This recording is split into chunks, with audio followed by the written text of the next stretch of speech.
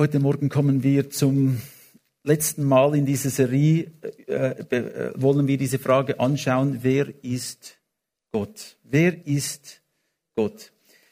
Der Grund, wieso es heute das letzte Mal ist, nächsten Sonntag haben wir einen Besucher, der kommen wird, Mark King, ein Amerikaner, der in der Schweiz gewohnt hat und jetzt in Italien ein Pastor ist für eine Gemeinde, und er kommt mit seiner Frau und einer seiner Töchtern und sie werden bei uns sein. Und der Mark, wir haben ihn kennengelernt vor einiger Zeit, er ist ganz ein erstaunlicher Mensch. Er hat erst als Erwachsener Deutsch gelernt, aber er spricht Zürichdeutsch wie du und ich, also ohne Akzent. Man kann es fast nicht glauben. Es gibt solche Genies. Er ist eines, und er wird kommen und hoffentlich kommt ihr alle und lädt noch jemand ein am nächsten Sonntag. Aber heute wollen wir die Frage nochmals anschauen, wer ist Gott? Und ich habe mir überlegt, als ich diese Serie vorbereitete, ich könnte eigentlich nur über die Eigenschaften Gottes sprechen, wie in einer systematischen Theologie, einfach alle Eigenschaften anschauen und diese Bibelstelle anschauen. Ich habe gedacht, das könnte ich so tun, aber wenn ich jetzt zuhören würde, würde ich das vielleicht nicht so interessant finden. Und da habe ich gedacht, wie können wir Gott verstehen in Bezug der Beziehung, in der wir leben? Wie können wir wissen, wer Gott ist, in Bezug der Beziehung? Und es ist interessant, wenn wir in den Psalmen lesen, auch im Alten Testament, aber ganz besonders in den Psalmen, da haben wir sehr viele Einblicke in die Natur und das Wesen Gottes, herausgesehen in der Beziehung, die die Psalmisten hatten. Ganz besonders war David jemand, der immer wieder den Herrn anrief. Er hat ihn gelobt und gepriesen in guten Zeiten wie auch in schlechten Zeiten. Und in seiner persönlichen Beziehung mit Gott offenbarte David viele Eigenschaften Gottes. Und ich finde das etwas Wunderbares.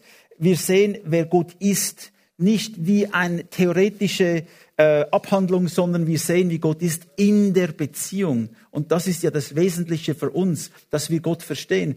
Weil er ein Beziehungsgott ist. Er ist nicht irgendein abstrakter Gott, der irgendwo auf seinem Planeten im Universum wohnt, sondern er ist da mitten unter uns. Und es ist wichtig, dass wir ihn in dem Licht der Beziehung sehen, wie es auch David und viele der Psalmisten getan haben.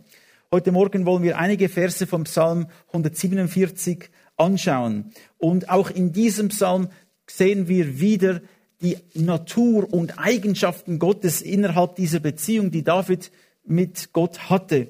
Und es ist für mich sehr ermutigend, diesen Psalm zu lesen. Und es bestätigt auch, was wir hier in der Gemeinde tun, dass wir auf dem richtigen Weg sind. Weißt du, dass du auf dem richtigen Weg bist? Schau in das Wort Gottes, lies die Bibel und du wirst sehen, ob der Herr dich führt in deinem Leben. Der Herr will dich führen, aber du und ich, wir brauchen einen Wegweiser. Ohne Wegweiser, ohne Karte, denke ich, hätte ich Mühe, irgendeinen anderen Ort zu finden. Aber mit einem Kompass, mit einer Karte wissen wir, wohin es geht. Und die Bibel ist dieser Kompass, sie ist diese Karte, die uns zeigt, welches der richtige Weg für unser Leben ist. Da lesen wir zuerst einmal im Vers 1, Halleluja. Halleluja. Alles fängt an mit dem Lobpreis Gottes. Halleluja.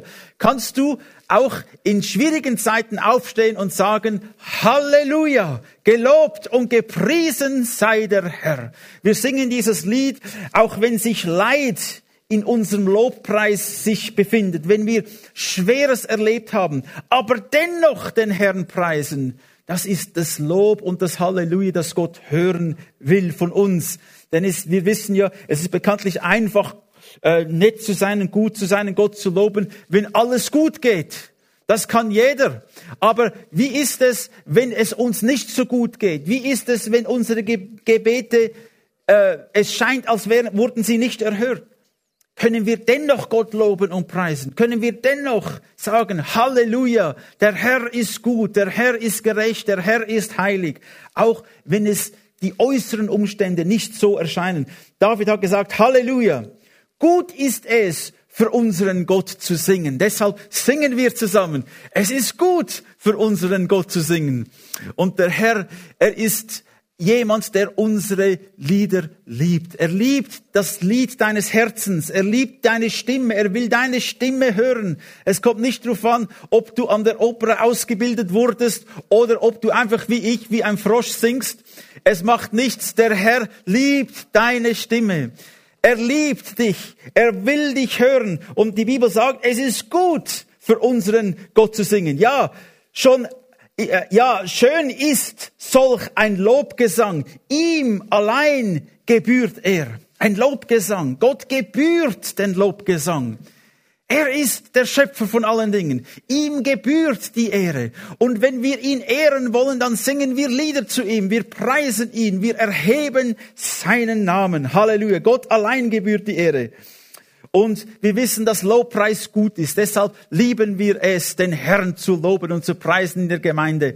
Mit unserer Gruppe, mit unserem Lobpreisteam, mit allen, die sich irgendwie mitmachen in diesem Lobpreis. Gott liebt es. Selbst wenn du das Lied nicht kennst, selbst wenn es auf Englisch ist oder Deutsch, es kommt nicht darauf an, Gott versteht alle Sprachen. Der Herr liebt den Lobpreis. Es ist gut, ihm zu singen. Denn in Vers 2, der Herr selbst baut Jerusalem wieder auf. Er sammelt die unter die Völker zerstreuten Israeliten wieder in ihrem Land.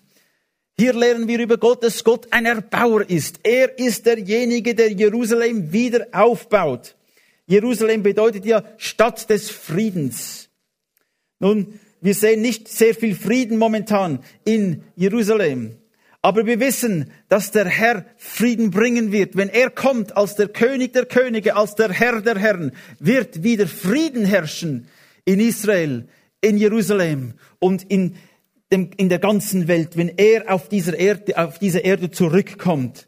Er ist der Erbauer. Gott erbaut Dinge.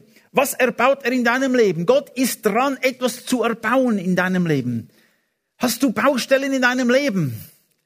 Gibt es Gebäude vielleicht in deinem Leben, die ein bisschen zerbrochen sind? Sie brauchen vielleicht ein neues Dach oder sie müssen heruntergerissen werden und neu aufgebaut werden. Gibt es das in deinem Leben? Der Herr ist ein Erbauer. Er ist ein Architekt. Er hat die Pläne. Übergib deine Pläne ihm. Übernimm seine Pläne für dein Leben. Und er erbaut etwas Neues in deinem Leben. Halle, ich liebe Gebäude und ich liebe die Architektur und die Baukunst und ich liebe es, Gebäude anzusehen. Als wir in diesem Dorf Seewies waren, haben wir gewisse Gebäude gesehen, die ziemlich alt waren. Ein typischer Stil von Architektur. Und wenn wir um die Welt herumreisen, dann sehen wir unterschiedliche Gebäude. Ich hatte schon das Vorrecht, in Stroh- und Lehmhütten zu übernachten, die mit Lehm und mit Kuhmist ausgekittet waren. Mit Strohdächer und Betonblöcke und weiß ich was. Ich habe schon alles erlebt.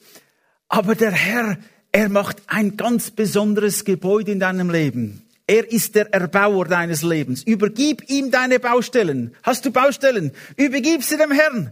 Er ist der Architekt, er ist der Erbauer. Was er erbaut, wird Bestand haben. Was ich erbaue, das kann wieder zerstört werden. Wenn ich es aus meiner eigenen Kraft hinaus tue, wenn ich für mich ein Monument selbst für mich baue, das hat keinen Bestand.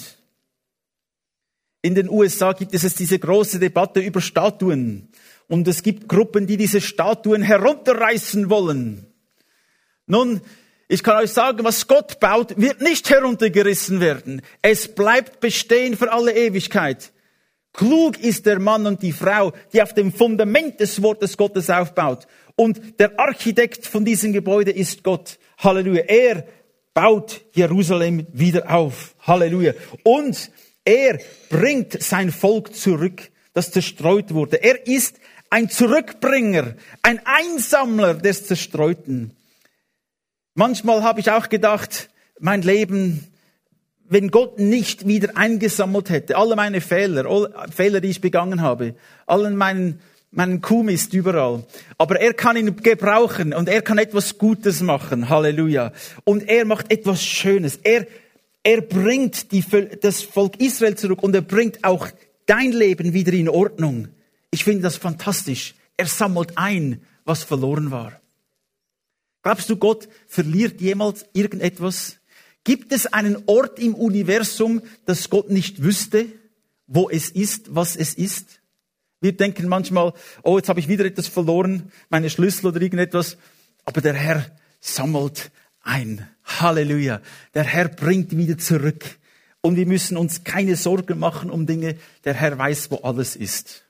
Er weiß, wo alles ist. Halleluja. Und wenn ich nicht immer weiß, wo alles ist, ich frage meine Frau sicher 3-4 Mal im Tag, Lisa, wo ist das, wo ist jenes? Weil ich irgendwie zerstreut bin, aber der Herr sammelt wieder ein. Er sammelt ein. Und er bringt sein Volk zurück. Das ist eines der größten Wunder unserer Zeit. Dass ein Volk, das zerstreut war für mehr als 2000 Jahren in die ganze Welt, auf alle Kontinente, die keine nationale Identität mehr hatte. Viel mächtigere Völker sind gekommen und sind gegangen und es gibt sie nicht mehr. Nur noch Ruinen sind übrig von ihrer Existenz. Obwohl sie einmal eine Hochburg waren. Die Mayas, die Inkas, die Hethiter, die Hethiter und alle anderen, wie sie heißen. Diese sind einmal gekommen, waren mächtig, sind gegangen und es gibt sie nicht mehr. Aber diese kleine Staat Israel, diese hartnäckigen Juden, die Nachkommen Abrahams, die gibt es noch. Und er hat sie wieder eingesammelt. Vom äußersten Norden, vom tiefsten Süden, vom äußersten Westen und vom Osten. Er hat sie wieder zurückgebracht in dieses Land. Was für ein gewaltiges Wunder. Ihren Glauben, ihre Identität in Abraham ging nicht verloren. Das ist ein Wunder. Das ist eines der größten Wunder, das es überhaupt gibt. Dass es das Volk Israel überhaupt noch gibt heute. Halleluja. Es ist Gottes Tun. Er hat sie wieder zusammengebracht. In Vers 3. Er schenkt denen Heilung, die ein gebrochenes Herz haben und verbindet ihre schmerzenden Wunden. Er schenkt Heilung. Gott schenkt Heilung für gebrochene Herzen. Gott spezialisiert sich in zerbrochenen Herzen.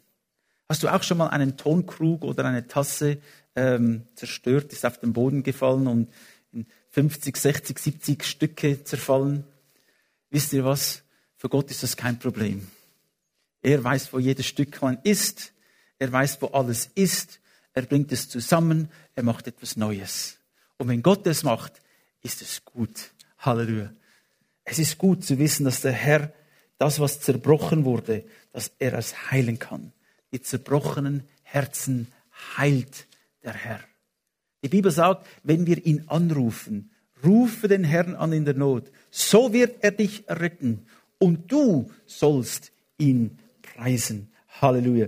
Er verbindet die schmerzenden Wunden. Es gibt Wunden, die schmerzen, die vielleicht viele Jahre schmerzen, die schwierig sind zu überwinden. Fehlende Personen in unserem Leben oder Dinge, die nicht so gelaufen sind, wie wir es dachten und es war sehr schmerzhaft.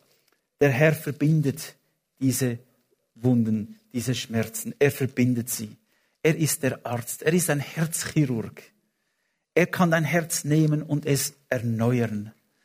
Unser lieber Freund Rudi hatte zweimal eine Herzoperation und wir sind erstaunt, die Chirurgen, was sie tun können in einer Herzoperation, wie sie eingreifen können. Aber ich kann sagen, der Herr, wenn er dein Herz berührt, er kann es komplett heilen.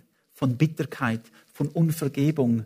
Er kann dein Herz heilen von Schmerzen und Enttäuschungen. Das können die Chirurgen nicht. Das kann nur Gott allein. Er verbindet die schmerzenden Wunden in meinem Leben. Halleluja. Vers 4. Er bestimmt die Anzahl der Sterne. Sie alle spricht er mit Namen an. Wer hat die Welt erschaffen? Es ist der Herr. Er bestimmt die Anzahl der Sterne. Gott ist der Schöpfer des Universums. Das Universum hat sich nicht selbst erschaffen, ohne Plan und Ordnung. Es ist nicht irgendwie einen Big Knall, einen großen Knall hat es gegeben und dann entstand Leben, so wie wir es sehen heute, als eine Entwicklung von dem. Nein, die Bibel sagt klar, Gott hat das Universum erschaffen. Er hat uns die Gesetze gegeben. Er hat uns das Universum gegeben und jeder Stern. Und wisst ihr was? Er gibt jeden Stern einen Namen. wenn jemand einen Namen bekommt, das heißt, Gott gibt diesem Objekt Würde.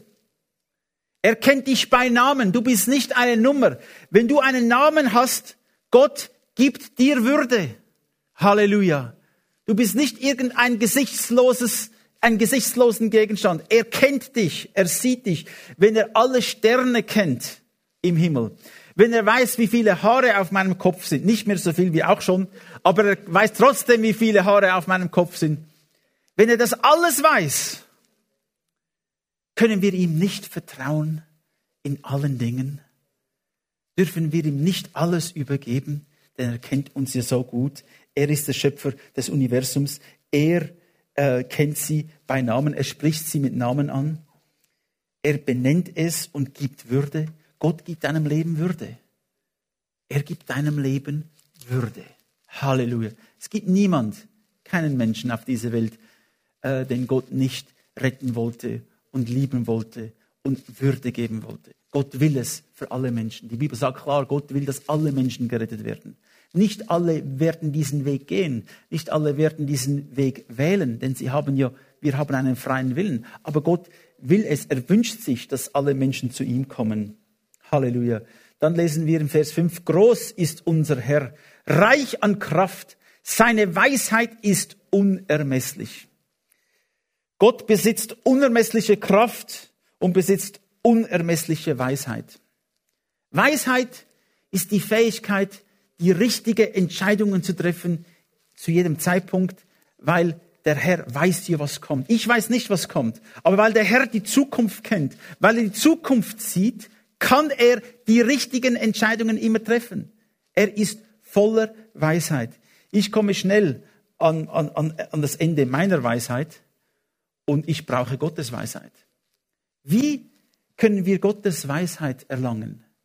Wie können wir Gottes Weisheit erlangen? Ist es nicht das, was wir brauchen, Gottes Weisheit für unser Leben? Weisheit ist besser als Reichtum. Reichtum kann man verlieren, aber Weisheit bleibt mit uns. Es ist besser, weise zu sein, als reich zu sein und ein Narr zu sein. Weisheit ist etwas, das von Gott kommt. Die Bibel sagt, die Furcht des Herrn ist der Anfang der Weisheit. Gott zu loben, Gott zu preisen, ihn zu ehren, ihm Ehrerbietung darzubringen, das ist der Anfang der Weisheit. Und ich denke, wir brauchen mehr Weisheit. Das heißt, wir wollen ihn mit unserem ganzen Herzen immer wieder neu ehren. Fürchten heißt nicht Angst vor ihm haben. Gott will nicht, dass wir Angst vor ihm haben. Aber wir geben ihm Ehre, die ihm gebührt. Halleluja. Dann heißt es, er hilft den Unterdrückten auf. Die sich gegen ihn auflehnen aber, erniedrigt er, bis sie am Boden liegen. Der Herr hilft den Unterdrückten. Die Bibel sagt uns, wenn ich ihn anrufe, er kommt und hilft mir. Wenn ich ihn darum bitte, kommt er in mein Leben. Er sieht, dass ich vielleicht unterdrückt werde. Vielleicht ist es eine finanzielle Problem in meinem Leben. Vielleicht ist es menschliche Unterdrückung. Was auch die Situation ist, er hilft denen, die unterdrückt werden, die ihn anrufen. Aber der Herr bringt auch die nieder, die sich gegen ihn erheben. Hochmut, die Bibel sagt, kommt vor dem Fall. Sehen wir eine hochmütige, stolze Person, es ist nur eine Frage der Zeit. Es ist garantiert, es ist nur eine Frage der Zeit, bis sie wieder erniedrigt werden. Wenn ich mich aber selbst erniedrige vor dem Herrn, wenn ich auf meine Knie gehe vor Gott und ihn anbete und lobe, wohin kann ich dann gehen? Ich habe mich schon erniedrigt. Der Herr wird dich dann erhöhen. Diejenigen, die sich erniedrigen vor Gott, die ihm die Ehre geben, die werden erhöht werden. Diejenigen, die aber sagen, ich brauche Gott nicht, es gibt ihn nicht, ich will nicht sein Wort in meinem Leben, die werden erniedrigt werden. Der Herr sorgt für Gerechtigkeit. Halleluja. Er hilft den Unterdrückten. Er hilft ihnen, die ihn anrufen. Stimmt für den Herrn ein Danklied an. Spielt für unseren Gott auf der Zither. Wir haben jetzt leider keine Zither, aber wir haben eine Geige. Und wir haben eine Gitarre. Wie viele Saiten hat die Geige? 4 Saiten hat die Geige. Und die Gitarre, die wir haben, hat 6 Saiten. Also mit Saiten, mit Instrumenten spielen wir. Und der Herr liebt es, wenn wir alles, was wir haben, für ihn einsetzen. Halleluja. Was ich liebe in verschiedenen Gemeinden, in anderen Kulturen, zum Beispiel in den USA, da geht es manchmal ganz anders zu und her. Da nimmt jeder irgendein Tambourin oder etwas mit und fängt an zu spielen und zu klopfen und zu machen und zu tanzen. Halleluja. Das ist etwas Herrliches, wenn die Menschen sich einsetzen für den Lob Gottes, für den Lobpreis Gottes. Halleluja. Stimmt dem Herrn ein Danklied an. Spielt für unseren Gott auf der Zither. Weißt du, dass Gott dir auch Lieder gibt? Kevin hat es heute Morgen gesagt in der Predigt oder im Lobpreis, dass der Herr uns ein Lied gibt. Wir können dem Herrn singen. Hast du auch schon mal dein eigenes Lied geschrieben? Hier ist eine Aufgabe für dich. Schreib dein eigenes Lobpreislied. Schreib es auf. Wenn du nach Hause kommst, nimm einen Notizblock und etwas und schreibe dein eigenes dein Loblied auf. Schreibe dein Lied auf. Und dann kannst du kommen nächsten Sonntag und es vorsingen. Nein, du musst es nicht vorsingen, wenn du nicht willst. Aber mach das einmal. Schreibe deinen eigenen Psalm. Schreibe dein eigenes Loblied einmal auf. Schreibe auf, was der Herr für dich bedeutet. Schreibe auf, was der Herr für dich gemacht hat. Vielleicht kann dann am nächsten Sonntag oder so jemand das vielleicht vorlesen. Aber du hast ein Lied. Es ist in dir. Gott hat es dir geschenkt. Schreibe es auf. Halleluja. Du kannst keine Fehler dabei machen. Einfach, was in deinem Herzen ist. Schreibe es auf. David hat dir seine Emotionen freien Lauf gelassen. Also ich finde es köstlich, der David. Er eifert sich so sehr für Gott. Er liebt die Gerechtigkeit Gottes. Und er sagt, ich hasse mit einem perfekten Hass die Ungerechten. Herr, schlage ihre Zähne ein. Sende einen Bienenschwarm und steche sie. Also die Bilder, die der David benutzt, finde ich köstlich. In seinen Emotionen, wie er so offen und ehrlich ist mit seinen Emotionen. Aber was das Schöne ist auch, er kommt immer wieder zurück. Aber Herr, dich will ich preisen. Denn du bist gut. Du bist gerecht. Halleluja. Du darfst deinen eigenen Psalm schreiben. Tu es doch. Es wäre schön. Halleluja. Im Vers 8. Er überzieht den Himmel mit Wolken und sorgt für Regen auf der Erde. Auf den Bergen lässt er das Gras sprossen. Halleluja. Gott hat die Naturgesetze eingesetzt. Er hat die Welt erschaffen. Er ist derjenige, der für Regen, für Sonnenschein sorgt. Aufgrund der Gesetze, die er gemacht hat, aufgrund der Erde, die er gegründet hat, die Art und Weise. Und die Bibel sagt, die Sonne geht auf über Gut und Böse, über Gerecht und Ungerecht. Der Regen fällt über Gut und Böse. Gott schenkt seinen Segen allen Menschen. Viele Menschen, die heute leben, die sich als Atheisten bezeichnen, die nichts mit der Kirche oder Gott zu tun haben wollen, auch sie erfahren die Güte und die Gnade Gottes und realisieren es nicht einmal. Aber sie sind mitten im Segen Gottes. Denn wenn Gott nur für einen Augenblick seine Hand zurücknehmen würde, dann wäre das Leben auf dieser Erde nicht mehr möglich. Er hält alles aufrecht. Durch seinen Atem, durch seine Worte. Halleluja.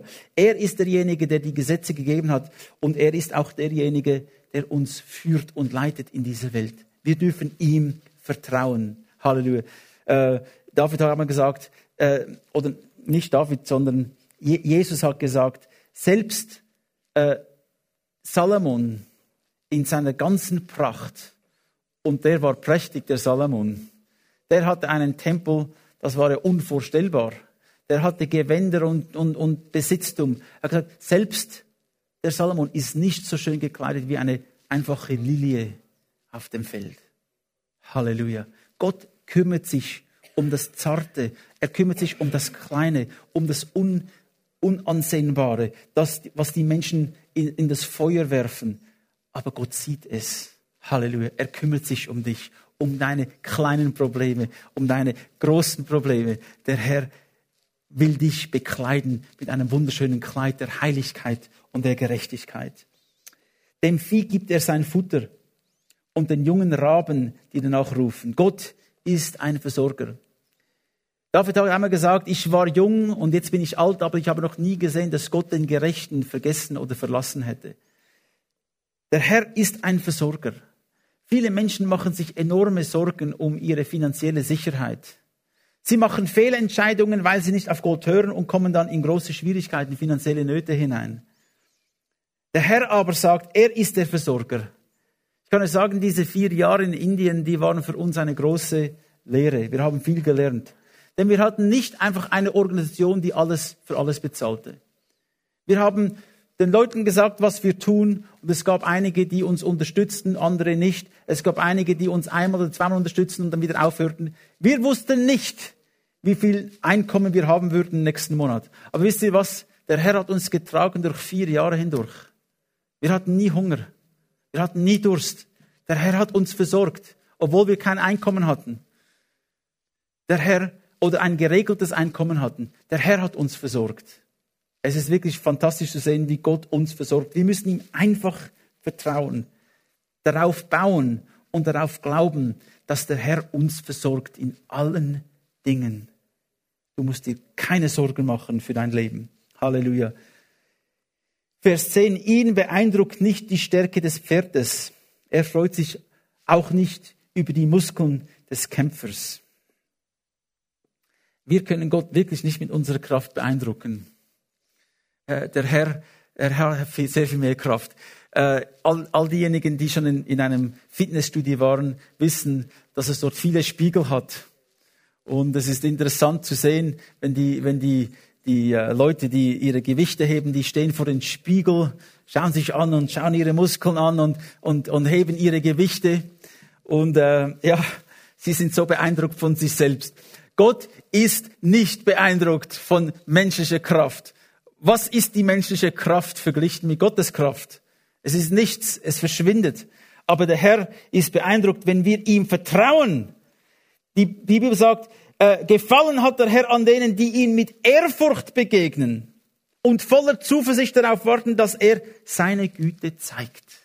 Halleluja! Der Herr hat gefallen an denen, die ihm mit Ehrfurcht begegnen. Das ist der Anfang der Weisheit. Wenn wir ihm mit Ehrfurcht begegnen und voller Zuversicht darauf warten, dass er seine Güte zeigt. Mein Sohn Victor studiert an der Oral Roberts University und der Gründer Oral Roberts ist bekannt, dass er gesagt hat, heute wird etwas Gutes passieren. Hat immer wieder gesagt, heute wird etwas Gutes passieren. Hat eine gute Erwartung. Hast du diese auch?